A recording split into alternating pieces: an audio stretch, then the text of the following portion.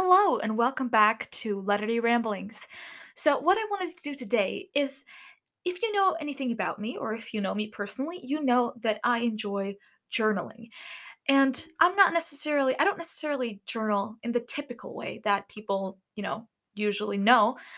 That is, writing stuff in an actual book that you save in a closet and then can just look up whenever you want.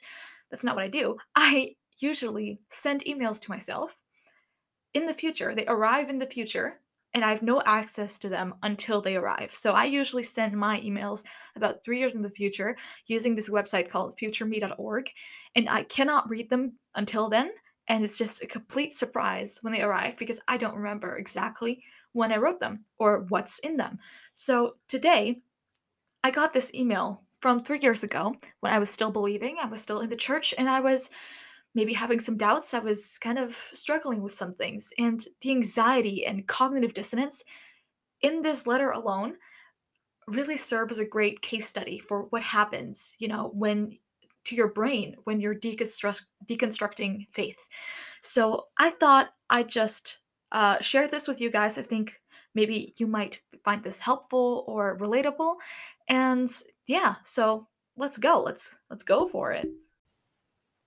So when I wrote this, I was about 15 years old, and I think I just gotten my patriarchal blessing at this time. Um, yeah, and I was kind of like I was going through some things, and I was feeling lonely at this time. I had fallen into a bit of a depression, not clinically, but you know what I mean. And so I'll start reading the first few paragraphs so you kind of get the idea. So it says, "Dear Christina, I haven't been doing so well lately. I feel lonely a lot of the time, and I don't feel home at school. I've been struggling with certain desires of the flesh. I'm falling back into bad habits. I almost went 3 weeks without doing it. Now all my progress has erased itself. I have to start over. But what if I don't feel the motivation to start over?" So in this bit, I'm obviously talking about, desires of the flesh, which means masturbation. I was struggling with masturbation. Not only because I felt like I shouldn't do it, but I felt like I shouldn't have the desire to do it, which which is what something that is taught to women in the church. You shouldn't have sexual desires because women are not supposed to be sexual or have feelings of lust in any way. Meanwhile, men are usually like, yeah, you have those feelings, but you should suppress them. Women just shouldn't have those feelings at all. And expressing them is a whole different category. So for me, I just felt so isolated and so different to everyone. I felt like it was completely abnormal. Like I was some kind of like mutant creature. I shouldn't be the way that I am. That's how I felt the entire time. And yeah, I tried going periods without masturbating, and the most I could do was 3 weeks, which was a whole accomplishment. And after that, I just felt demotivated, and I just fell back into the habit, and lost hope. So it's kind of this whole cycle, and it's tough. I would agree. I keep going. Um, quote. I keep thinking about these two verses in James 3. Out of the same mouth come praise and cursing. My brothers and sisters, this should not be. Can both fresh water and salt water flow from the same spring? I feel like such a hypocrite. I keep telling myself I'll do better, but I never do. I'm not strong enough. In James 1, it says, each person is tempted when they are dragged away by their own evil desire and enticed. Then, after desire is conceived, it gives birth to sin. And sin, when it is full grown, gives birth to death. Is this making me feel bad because I am a bad person? Or is this making me feel bad because the church has convinced me I'm a bad person? That's a good question. Like I ask myself the question like, is this actually bad what I'm doing? Or have I just been taught that it's bad? Like where is this guilt coming from? And it's good that I asked myself those questions, even though I couldn't really come to a conclusion just yet. I had too many blockages in my brain and too much indoctrination. I was still like, this is my fault, not the church's fault, right? Um, But yeah, I quote these scriptures and yeah, those contradictory desires shouldn't exist in me. I felt like a hypocrite. I felt like I shouldn't be this way, like I'm not strong enough. And it's just a lot of, blaming myself, even though I'd really not done anything wrong and I was completely trying my best. I had no desire to look for excuses, but I really didn't know what to do anymore. I was hopeless and I was really truly struggling.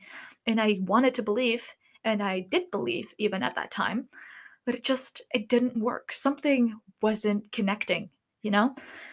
Um then I keep going. Quote, either way, I'm playing by God's rules. When I got baptized, I chose to accept and fulfill those covenants. I need to take responsibility for my actions. But why do we let 8-year-olds get baptized? When I was 8, I had no idea what I was doing. I just got baptized because it was the logical next step in any Mormon kid's life. I didn't understand the covenants I was making or the responsibility I was taking on. Is it fair to peer pressure a child into doing something others believe is good for them? Is it similar to teaching a child to eat vegetables? How can anyone be sure anything is for their own good? Yeah, so more good questions from my past self. I question the idea of, I feel this responsibility for having been baptized. Like, okay, I made this covenant and I should probably be responsible for my actions now and, obey the covenant. But then again, did I make that covenant or did my parents and the church force me to make that covenant? Do 8-year-olds really have the agency necessary to make such a big choice, because it is a huge, important, significant choice in your life. The promises that you make that you don't understand at that age. And I was like, is it really true? 8 is the age of accountability when I really had no idea what I was doing at that time. Like, am I just the stupid one? Am I the outlier? Or like, what's going on here? Like, I didn't understand because turns out it just doesn't make sense. It's just something that the church made up that doesn't make any sense. Um, and yeah, I was just again, more cognitive dissonance, more confusion, more doubt and guilt that was going on in my head. And I keep going. Quote, some of the things I've been taught to believe don't make sense to me anymore. My parents just think I disagree on minor things, but LGBT issues aren't minor things. According to the gospel, God's eternal plan for marriage is one of the cornerstones of our faith. The LGBT community doesn't fit into that plan. So yeah, again, I'm right. I am right. My parents at this time thought I disagreed on minor things, and I guess at this time it was minor. I hadn't discovered any of, the historical issues and, the inconsistencies and the lies and, the deception, all of that, and a lot of the more harmful things the church has done. I just didn't disagree with the LGBT policies and doctrine surrounding marriage and all that, which is still important because, like I say, it's one of the cornerstones of the faith. It's families and heterosexuality, heteronormativity. It is very important to the Mormon faith. And LGBT people just don't fit into that plan, at least when they are fully expressive of themselves, which just couldn't happen. And then I continue on this topic and I say, so I dive into the deep, raging waters of the internet, trying to look for something in between, a balanced, moderate perspective. And I found Bryce Cook's 42-page essay, What Do We Know of God's Will for His LGBT Children? An examination of the LDS Church's position on homosexuality. His stance on the matter made sense to me and gave me hope. Maybe I'll finally find out what I believe in. So yeah, that's what I actually did. I was looking for like a moderate, balanced perspective on this issue, not Mormon, not anti-Mormon, or like not like entirely TBM Mormon. So I was looking for something more nuanced, which we now usually call nuanced Mormonism. And I found this a really long essay by Bryce Cook, which kind of argues that on the basis of scriptures, we can argue that God would approve of gay people. That is basically his main thesis. Like, we could, like, we don't have to change that much of the doctrine even to allow them to be themselves because it is about love. Ultimately, it's about love. Um, and he also went into the history of the teachings and all these quotes by old church leaders about homosexuality, and it really struck a chord with me. And I'm like, wow, these prophets that we hold dear really aren't saints. They really weren't. They can say some pretty mean things, and that's not even like that's not even the worst of it. But I found out later. Um, but yeah, I really read that 42-page essay. I was that concerned and that you know into this topic. I was just hyper focused on it because it was really important to me, obviously, and rightfully so, because many of my friends were LGBT and I just couldn't see what was wrong with it. There's nothing wrong. They're not harming anybody. Therefore, why could it be wrong for them to be themselves? It's just basic moral logic, I guess, at least in a secular world. But yeah. And I continue, quote, I want more than anything for the church to be true. Otherwise, wouldn't it feel like my efforts had been in vain, like my whole life had been wasted in pursuit of a false sense of moral righteousness, like I'd been lied to by loved ones, by people who I thought I could trust? But nevertheless, I have to be open to the idea that the church and the gospel might not be true. I don't want to look at just one side of the argument.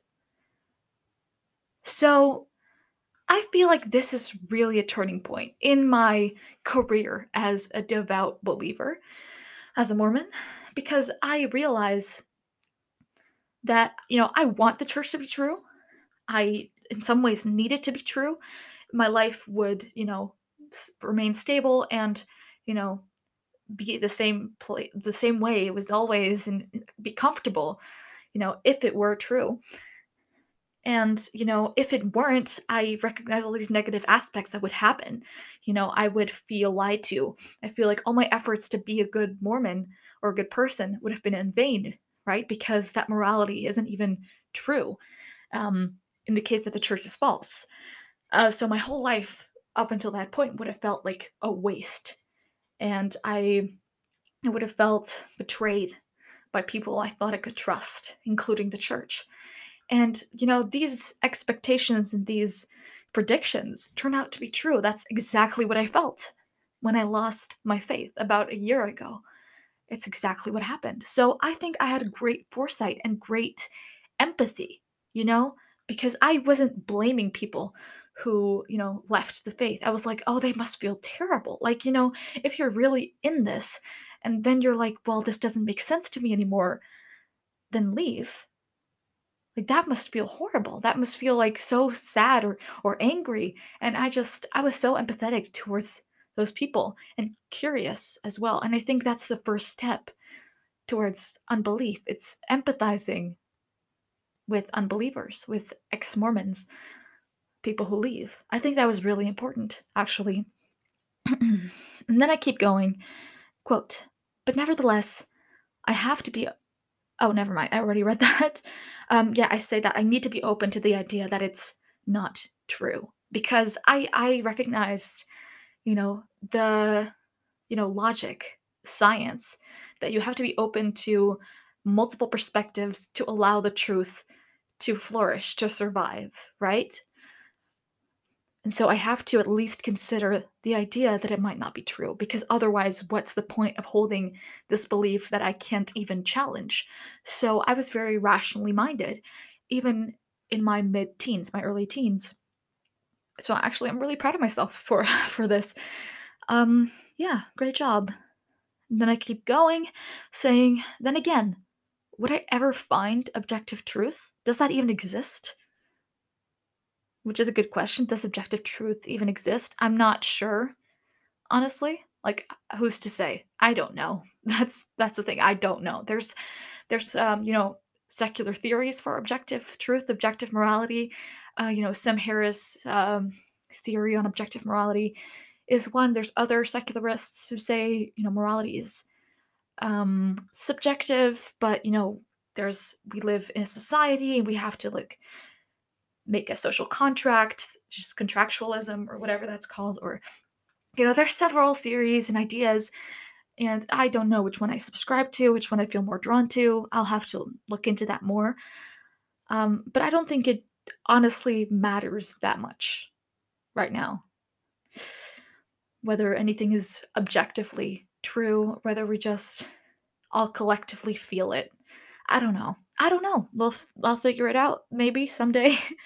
It's not as pressing as it used to be. Okay, I continue saying, I'm just so frustrated, so confused. It's like I can't trust anyone or anything. Everyone has a bias. Everyone has seemingly already found their answers. Everyone has decided what they believe in. I'm just an exception. Which is fair. I felt like, there's Mormons on this side, ex Mormons on the other side. They've both decided what they want to believe in, and I don't fit in either category. And I didn't consider, oh, there's all these other religions and, other strands of Mormonism, even. There would be Community of Christ or even nuanced Mormonism within the church, um, or just regular Christianity. You know, there's lots of things that I could have decided to believe in or could have tried to believe in or considered, but I saw this dichotomy of like people who think the church is true and people who've decided that it isn't, right? And I felt like alien to both categories, and I was looking for some kind of middle ground at this time.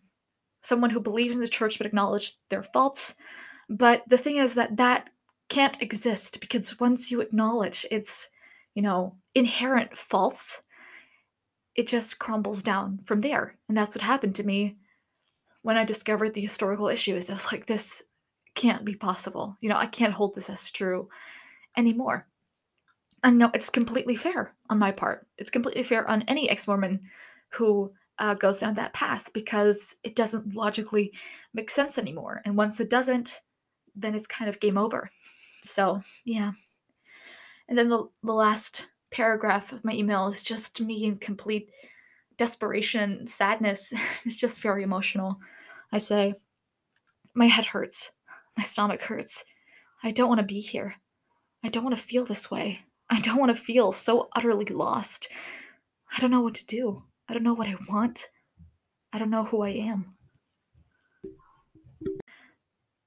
Yeah, so in this part of the letter, this last part, I feel, like I said, I feel completely hopeless and in despair because all this doubt surrounding my faith, it leads to an identity crisis. Like, who am I if I am not, a Mormon? Because it's such a huge part of your identity when you're inside it. Because, I'm a child of God. That's what they keep telling you since primary. You're a child of God. If you're not a child of God, then who are you? Right? That's kind of what it comes down to. And I just felt like completely so lost because I didn't know what I believed in or wanted to believe in or where to go from there. And it was just very hard for me. It was a really big, huge struggle. And I was in that for, at least those 2 years until I completely lost my faith in 2021, actually, last year. And yeah, it was just such a ride, a whole journey of, pain, but also self discovery. Because when you're doubting this, you're, trusting yourself over this figure of authority that you've been taught has the entire full truth since birth, right? So it's a huge step, you know? It's a huge decision when you're like, I trust my own intuition and my own research over what I've been told.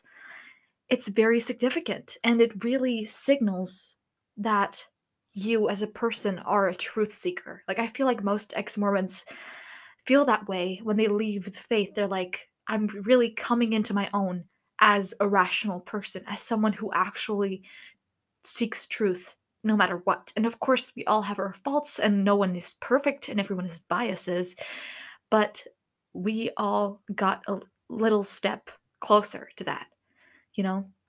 And that's really valuable. Like, in our journey of life from here, we have a huge advantage, I feel like. And that is not to discredit, other faiths or other people in the world. It's just that's what it feels like to me and to a lot of ex Mormons that I know. They really feel like they've grown as people. And that is very valuable, I think. Yeah. And so that is kind of what I wanted to share with you guys today. I hope you found it valuable and relatable because I think it's important to reflect on these moments. I feel like it makes me consider the kind of person I am and how I became who I am today. And I think that's important to consider and keep in mind. It's not just the destination, it's also the journey, in a very cliche, cringe sense. But you know what I mean. So, yeah, that's all I wanted to discuss. And I hope you have a good day. Goodbye.